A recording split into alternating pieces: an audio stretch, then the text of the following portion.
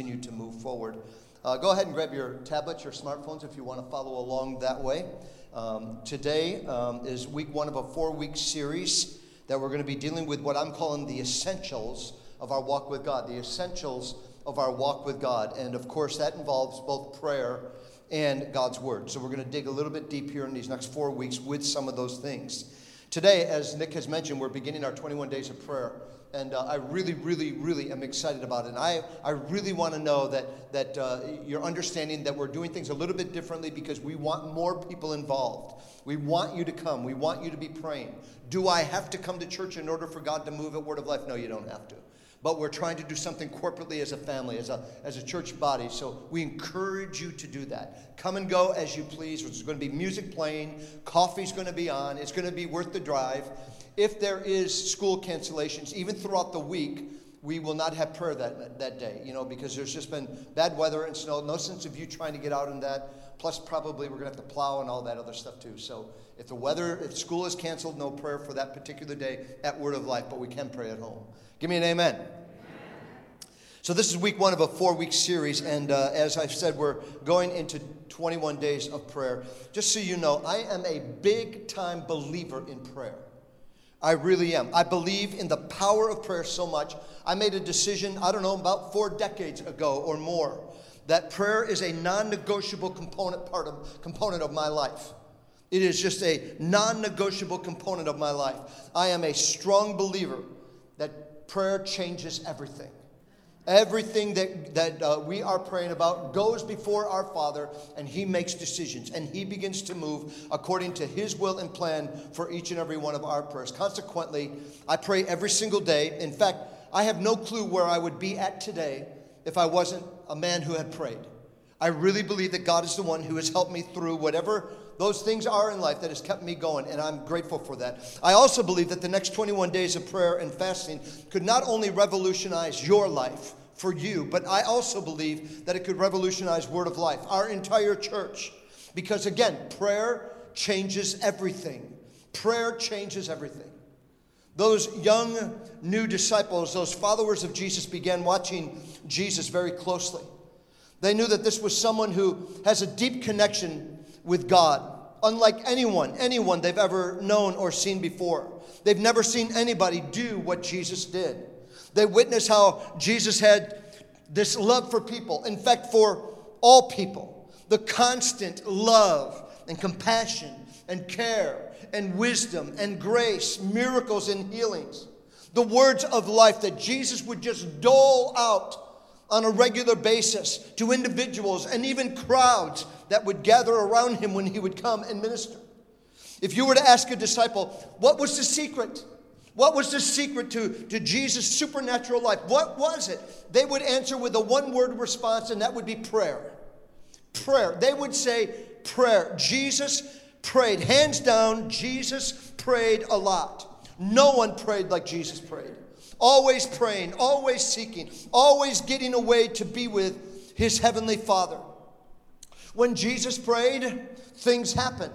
I have a number of scriptures that we're going to be projecting with this little portion here that I'm talking about, and they're not going to be references that you're going to see. I want you to take these notes and I want you to read it on your own. So when Jesus prayed, things happened. Such as in Luke chapter 3, verse 21, when Jesus was water baptized, he prayed, and the Bible says, heavens opened over him, and a voice came from heaven that said, "This is my beloved Son, in whom I'm well pleased." You can find that in those scriptures. In Luke chapter 5, verse 15 and 16, Jesus dealing with crowds of people who would come to hear him and would come to be healed. The Bible says that he would go to the mountain and pray. He would withdraw himself from the crowd so that he would be refreshed. In Luke chapter 6, verse 12, in making big decisions of his life, Jesus again would go to the mountain and pray, and he would pray for hours. He would pray through the night, the Bible would say. In Luke chapter 22, verses 31 through 32, Jesus prayed for his friends. He prayed for his friends. In fact, in particular, he prayed for Peter. Jesus walked up to Peter and said, "Satan has asked for you." But Jesus says, "But I prayed for you. I prayed." And then there's Luke 22. Luke chapter 22, verses 39 through 45. Jesus prayed for hours. He prayed for hours as he faced the ultimate challenge of his death on that cross for the sins of the world. Do you realize how critical that prayer time was? It would be that particular prayer time. And I'm so grateful that Jesus prayed. I'm so grateful that Jesus taught us to pray. I'm so grateful that God calls us to pray. It would be that particular prayer time that would cause Jesus to finally say yes to his Father. Yes, that your will, not my will be done, but that your will be done. Thank God. Thank God. Do you know how close we were to never having a Redeemer? Do you know how close we were that we would never have our sins forgiven? But because of prayer, because Jesus connected with his heavenly Father, he said, not my will be done, but your will be done. That's our salvation. That's what made us right with God here in this room. Would you give the Lord a round of applause for being so faithful in prayer? And just maybe you might need that for yourself. Maybe you might need to move toward Christ and have your sins forgiven and ask God to become Lord and leader of your life.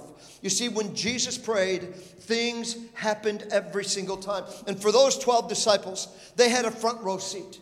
They were able to watch and to listen to the greatest prayer who had ever lived. When Jesus prayed, things happened. Listen to this. Jesus took three of his disciples up to another mountain, went to the hills often to pray. Went some places where he wouldn't be interrupted, where he could be alone with his Father. So this one time, he takes three of his disciples with him off to prayer, Peter, James, and John. And listen to what it says here in Luke chapter 9, beginning with verse 29. As he prayed, as Jesus prayed, the appearance of his face was altered, and his robe became glistening and white and glistening. And behold, two men talked with him, who were Moses and Elijah, who appeared in glory and spoke of his decease, which he was about to accomplish at Jerusalem. Did you hear that? Did you hear what took place? Get the picture of all of this. Jesus goes to this mountain, takes three of his men with him, and as he's there and he begins to pray, the Bible says, like, all of a sudden, his facial appearance was altered. His robe became glistening and white. Then Moses and Elijah appeared in glory as well. And they began to speak to Jesus about what was going to be happening, his death that would happen soon in Jerusalem. Can anybody say, freak me out? Can you imagine this? Can you imagine being even with the Son of God?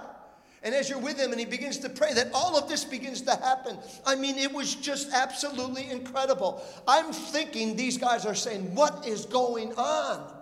What is going on here today?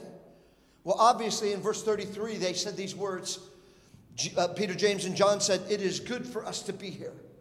And the reason why they said it is because you never know what God's going to do when you pray. You just don't know. You and I don't know. And just so that you do know, this time in prayer with Jesus would change their whole life from the inside out. It would change their whole perspective toward God and towards prayer. Can you imagine? Has anybody ever had anything like that happen to them, that you became glistening white and all that? No, it probably hasn't, more than likely. I personally believe that one of our deepest passions as a true follower and believer of Christ is to know and to experience God in supernatural ways, in unbelievably supernatural ways. I believe that prayer coupled with the Word of God, which is the Bible, truly is the only way you're ever going to experience the dynamism of experiencing God. The fullness of his presence and power will only come by prayer, by seeking God, and of course going through his Word. So Jesus had just completed another time in prayer, another time he comes back from praying, and one of the disciples had this thought, and the thought was something like this: what if we asked Jesus to teach us how to pray? What if we would do that? Then one of the other guys said, that's a great idea, let's ask him. They do. They go and ask Jesus, and of course Jesus said, sure, I would love to. Yes, I'll teach you how to pray. And I believe that Jesus was just waiting for that question to come along. Jesus didn't hide his prayer life. In fact, he exposed it. It was clear to them that Jesus always went off to pray at different places, different times. Jesus led by example in everything. The disciples knew how long he would be gone and how often he would pray. And also, part of all of this was his plan, in my opinion. It was his plan. It was a setup in a good way, but it was a setup to get followers to start seeking after God. They had never really understood the depth and the dimension of what it would be like to really pray, to really be seeking after God. Maybe many of them were caught up into the ritualism of prayer, but not necessarily the intimacy of prayer and what it is that God would want to do within those hearts and within those lives. And I believe that Jesus was thinking and looking at the fact that this is what was taking place. I also believe that the reason for all of that is a twofold reason. Number one, that Jesus knows that prayer changes everything. Jesus knows this. They want to learn how to pray. And Jesus says, okay, I'm going to teach you. And what Jesus begins to do is that he talks to them about prayer, and and he knows that everything is going to change for these people if they would pray. So number one, Jesus knows that prayer would change everything. And number two, Jesus knows that these disciples would one day carry that truth to future generations, which takes us here today. Which I confess to you, in all honesty, this message is also a setup for all of you who are here today as well. So that your whole life, your walk with God, your relationship with Jesus would be dramatically and powerfully changed as a result of prayer. As a result of you and I seeking after God. As your pastor, I'm telling you today that I believe that the only way of truly knowing and experiencing the power, the love, the grace, the joy, the hope, the fullness of God can only come by God's word and by an effective prayer life. So let's dig in one area. I want to dig in one area today, just a little bit, that Jesus teaches us something on life-giving prayer that I believe is going to change your life as well. And probably many of you already do this, I hope anyhow. Go with me to Matthew chapter 6, verse 5. And here's what Jesus says. He says, and when you pray, you shall not be like the hypocrites. For they love to pray standing in the synagogues or the churches and on the corners of the streets, that they may be seen by men. And assuredly, Jesus said, I say to you, they've had their reward. Jesus, who was the master prayer, immediately began to teach his disciples on how to pray. Why? Because prayer changes everything. Prayer changes everything. Through prayer, God wants to revolutionize your life. Yes, there are different ways to pray, different prayer emphasis to life-giving prayer. And I believe that Jesus wants to take you and I beyond where we're at right now. Wherever you're at in your walk with God, in your life, wherever you may be, I believe that Jesus wants to take us beyond where we're at in life right now to a place that we've never been before and change everything for the good. He wants to go deeper. The Bible says that God goes from glory to glory. There's a constant work that God is doing in us. We've not arrived at the level of where God wants us to be. The truth is, the first thing that Jesus begins to talk about here in Matthew chapter 6 is where people pray. Where people pray. And the truth behind that is that you can literally pray anywhere. You can pray anytime, and God is going to hear your prayer. Probably for 60, 70, or more percent of American Christians, our prayer time typically is in the car. It's on our way to work, to school, to the gym, whatever it may be. It's that few moments that we have. Just we can shout it out, we can sing it out, we can do whatever we want, but it's typically within the car. But Jesus, the master prayer, begins to teach on life-giving prayer, and he's basically saying this: it's location, location, location. That's what he's talking about. He's talking about the location. There really is a proper and an improper place to pray. So I read it again to you, Matthew, because Jesus says, when you pray, I don't want you to pray like the hypocrites do. I want you to go once again to Matthew chapter 6, verse 5. And let me read it to you one more time. And when you pray, you shall not be like the hypocrites. For they love to pray standing in the synagogues and on the corners of the streets, that they may be seen by men. Assuredly, I say to you, they have their reward. Jesus talking about a group of religious people who wanted everybody to know just how religious they really were. According to Jesus, they were only doing this for a show. It's what the Son of God says. In fact, the Son of God nails it right there in verse 5. He says they love to pray in the synagogues or the church. They love to pray in the church and on the streets to be seen by men. To be seen by men. So these guys would make a public spectacle of themselves, praying public prayers, a bunch, as far as I'm concerned, a bunch of nothing but religious goobly-goop that they're talking about, and they're nothing but hypocrites. The Son of God is identifying that. Jesus knew that it was only a show. In other words, the Son of God would be saying, they don't really want what they're saying, what they're praying for. They don't really want or believe that God will ever answer their prayer. It's not something those Pharisees are believing God for. And what they are looking for is all that they're going to get. And what they want is this. They wanted the applause and the praise of men. Man, are you ever religious? Are you ever a God-fearing man? But Jesus, teaching them then and us right now, in Matthew chapter 6, verse 6, he takes it to a whole new level. Listen to what the Son of God says. But you, when you pray, go into your room. And when you have shut the door, pray to your Father who is in the secret place. And your Father who sees in secret will reward you openly. Did you hear that? Jesus said. And Jesus is saying right now to each and every one of us, when you pray, you go into your room and you shut the door. Remember, Jesus is wanting to take you and me to a place that probably we've never been to before, at a new level. Most of us, as I said a moment ago, we pray on the run. We pray while driving to work or school or at the gym. And basically that prayer, I know because I've done it. I've done it many times. Basically, our prayer is nothing more than, God, would you fix this? Would you give me that? And would you do this? God, would you bless me? Would you help me? Would you heal me?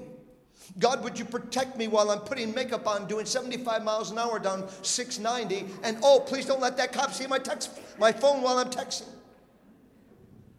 But listen, Jesus, who had this connection with God, has never been seen before. Never been seen before.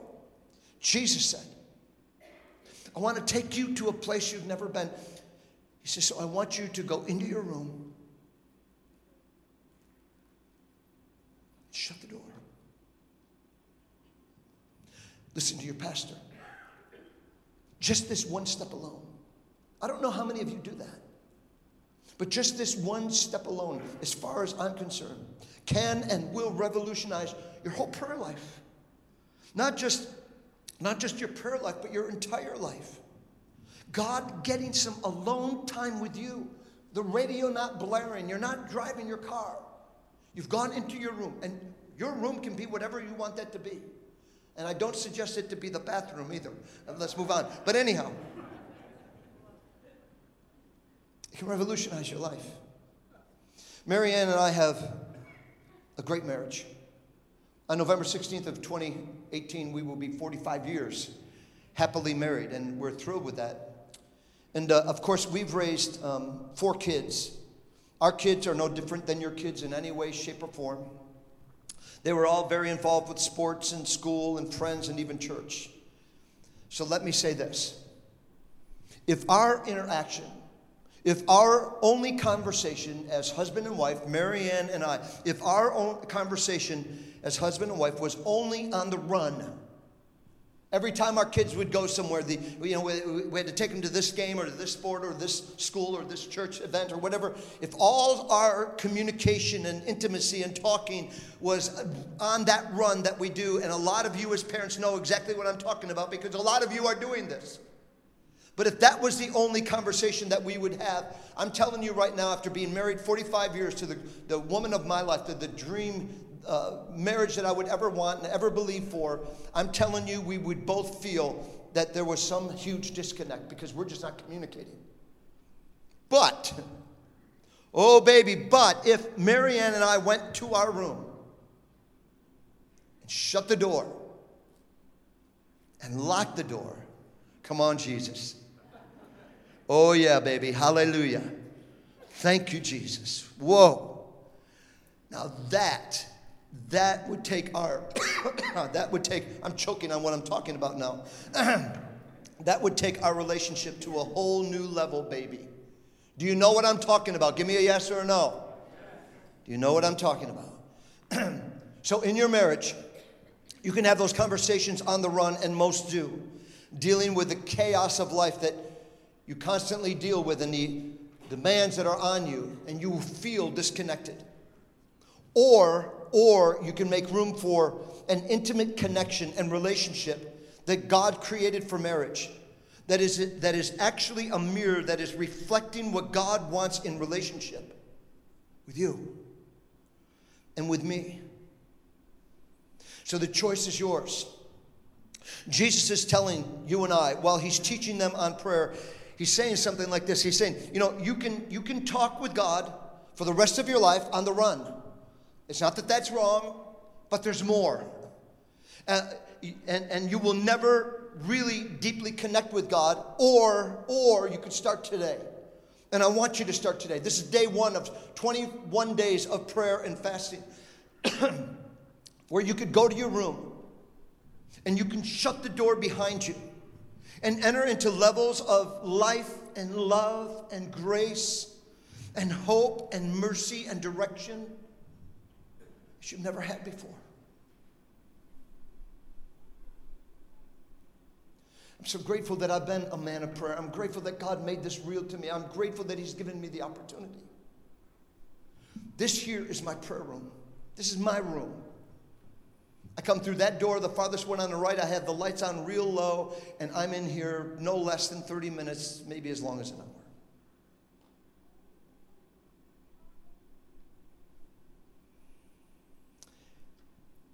And on September 5th, 2016, the day after my son died, it was just me and my father. I will not go into any detail as to what took place, but it was the most intimate, the most incredible, the most hope-filled, the most life-giving moment of my life at my darkest time. I don't want that on anybody. But I'm sort of a thought that if I didn't have a prayer life, if I wasn't seeking God the way that God says to, this is not new to every one of us. We've heard this before in some way, shape, or form, I'm sure. Go in and shut the door and meet alone with your Father. So I challenge you that if you haven't done that, that maybe, just maybe you should. Maybe today would be the day that you would start that. Look at what it says in verse 6. And Jesus says these words, and your Father who sees in secret will reward you openly. The reward isn't that you're going to get everything that you want, but praying behind closed doors does carry a promise. When your Heavenly Father sees you intentionally carving out time to be with Him and doing more than you would ever or normally do in seeking Him, Jesus, the master prayer, says, your Father, Father God, the supreme ruler of the universe, He's going to reward you. There will be a reward coming your way. There will be something that will take place in your life. And for those of you who are here today who do go behind closed doors on a regular basis, wouldn't you agree with me that it is worth still doing? Give me a yes or a no. It is.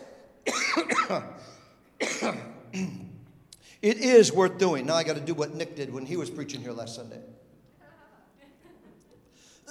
It is worth doing. In fact, I'm really praying that there would be many of us here at Word of Life who would really have a deeper and more meaningful time with God in their time with prayer. That you would seek after that you would determine that this is where you're going to go. Listen, that it wouldn't be just a time that you come to church, sing a song or two, listen to a message, and I'm out of here and I'm done. No, there's more to what God has in store for you. There's more that God has. Because instead what you and I should be doing is be dwelling in His presence. Part of the reason why I wanted them to continue with that song of I love you, Jesus, I love you, Lord, is because of that. I want us to dwell for a few moments anyhow in His presence, hearing His voice, His Spirit leading us possibly as never before.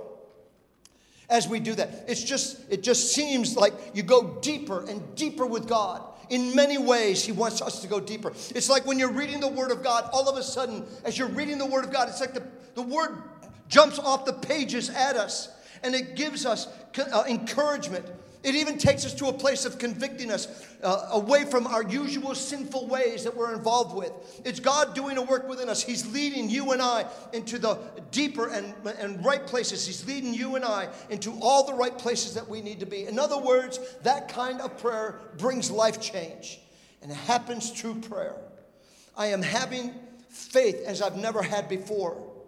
This is truly like my Heavenly Father is rewarding me for being intimate with him, for taking that time of seeking after him. It's truly like God is doing that and is doing that openly, taking me to a new level of his love and grace and power as never before. Charles Finney. Many of us know about him. Charles Finney is a famous evangelist in the 1800s. He was a follower of Jesus. And he says these words. He said he too, who had a deep encounter with God himself, he declared these words. Listen to what he said. He said, in this deep encounter, he said, the Holy Spirit descended on me in a manner that seemed to go through me, body and soul. I could feel the impression like a wave of electricity going through and through me. And listen to this. And he says, indeed, it seemed to come in waves and waves of liquid love that would come. It seemed like the very breath of God himself was coming into my life. And that's Finney, who was experiencing new levels of God's love and grace and power through prayer. God, your Heavenly Father, who desperately loves you. Jesus says, when you pray, I want you to go to your room and shut the door and be alone with God, who is in that secret place, that you and him alone together. And Jesus says, it's going to revolutionize your life. It's going to change everything for you. If you desire a deeper level of life-giving prayer, Jesus says you have to get alone with God. Listen, prayer is not just asking God for stuff, telling God what you need. He's God. He knows exactly what you need. And it's not that God is saying, I don't want to hear the list. You can, you should, it's okay to do that. But what Jesus is really saying through all of this, to us going to a new level, don't just go into the room and shut the door and say, okay, here's my list of what I want, God. He's not looking for that. Don't think that all God wants to hear about are your requests for what you want. And Randy Chiz always has a long list. So it's not God just wanting that. Prayer is not trying to convince God to give you what you desire. But the amazing fact of prayer is that God has personally invited you and me to be with him, to close the door, personal life-giving time with the God of the universe. As I close, the single most important thing in your life, now I want you to hear me. It's not your money. It's not your career. It's not your hobbies. It's not your boyfriend or your girlfriend. It's not your spouse, your kids, your parents, your church. Yes, they're important. In fact, they're very important. But they're not the most important. The single most important thing in your life above all else is your relationship with God. Your relationship with your Heavenly Father. God the Father, God the Son, and God the Holy Spirit. And God is just waiting. Right now, he's waiting for these 21 days and beyond for you to get intimate with him, to be alone with him. Shut the door. Just you and God. And many times for Randy Chiz, I'm not saying a word. I'm just in his presence. God wants to be alone with you. He's waiting to take you to places you've never been before. Psalm 91 verses 1 and 12. 1 and 2 says these words, he who dwells in the secret place of the Most High shall abide under the shadow of the Almighty. I will say of the Lord that he is my refuge and my fortress, my God. In him I will trust. Going into that secret place of the Most High means you're going deep. You're not going deep just with theological knowledge. You're not going deep trying to define theology. But you're going deep like David says here. It's living there, being with God, and experiencing the fact that he is your refuge. He is your fortress. He is your God that you now know you can trust him no matter what may be going on in your life. I want to close off with a prayer, with a story that maybe you've heard, maybe you haven't. Because prayer changes everything. Some of you may have heard about the individual by the name of George Mueller. George Mueller was one of the greatest missionaries that ever lived. What a lot of people didn't know about George Mueller is that he lived a very, very sinful lifestyle before he, up to the age of 30 years old. And when he was 30 years old, he decided to go to a small group, a life group, kind of groups that we have here at Word of Life. And there at that life group, he gave his life to the Lord. He became born again. And here's something else that probably a lot of people don't know about him. He was actually training for ministry. George Mueller, at this time, before he went to the life group, he was training for ministry. And the reason why he was training for ministry and also living in sin at the same time was ministers were actually employees of the government. And as a result of that, they would have a steady job. So he's training for ministry so that he can be a government employee and have a steady job while he's living in outright sin. Then he goes off to this small group, ends up in a home, a small group, and there he gets converted and he gives his life to the Lord. So guess what George Mueller does? He prays. He prays, God, what do you want me to do? Do you still want me to be in ministry? What do you want me to do? What do you want me to do? So God put a nation on George's heart. God put a nation on his heart. And God said to him, I want you to become a missionary. So he went to his father, who had the means, by the way. He went to his father and asked, would you mind sending me to missionary school? And the father said, absolutely not. We are not going to do that. You won't have a steady income being a missionary. I want you to go down the road that you're going. I want you to work for the government. And he says, I'm not going to do that. So what do you think George Mueller did? George Mueller, he prayed. In fact, he prayed for 2 months. And in those 2 months, after those 2 months, God said to him, now I want you to go to missionary school, and I will provide. I will take care of you. So he went to register, and while he was standing in line at the registry in his school, the missionary school, as he was standing there, this guy walks up to him and sticks some money in his pocket of his coat. Just stick the money in his pocket. By the time he got up to the registry to register, they told him exactly how much money it would cost him for missionary school, not having a clue what it was, pulled the money out, put it on the table, and it was the exact amount of money that he needed to pay for missionary school. The exact amount. So he completes missionary school, and then he goes before the board of the school, and they declined him. They declined him because he led such a sinful life in his previous years, and they said to him, you will never make a good missionary with all the sin that you've been exposed to. No, you're not going with us. So guess what? What do you think George Mueller did? He prayed again. And this time he prayed for 1 full year. And the Lord told him, now I want you to go to a particular country. And as he goes to that particular country, he goes to a particular city, and there was only one church in that city. He goes to that church. As he walks into the church, he says to the people there, my name is George. Can I please meet with the pastor? They said to him, our pastor resigned last week. He responded and said, I just graduated from missionary school. And they said, you're hired. You're the next pastor of our church. After a few months, they found out he found out the way that they were supporting the church. And what they were doing, listen to this, they were renting pews to the wealthy people. You can sit anywhere if you want right there for those. I'm just kidding. For wealthy members. So the wealthy members could have the good seats.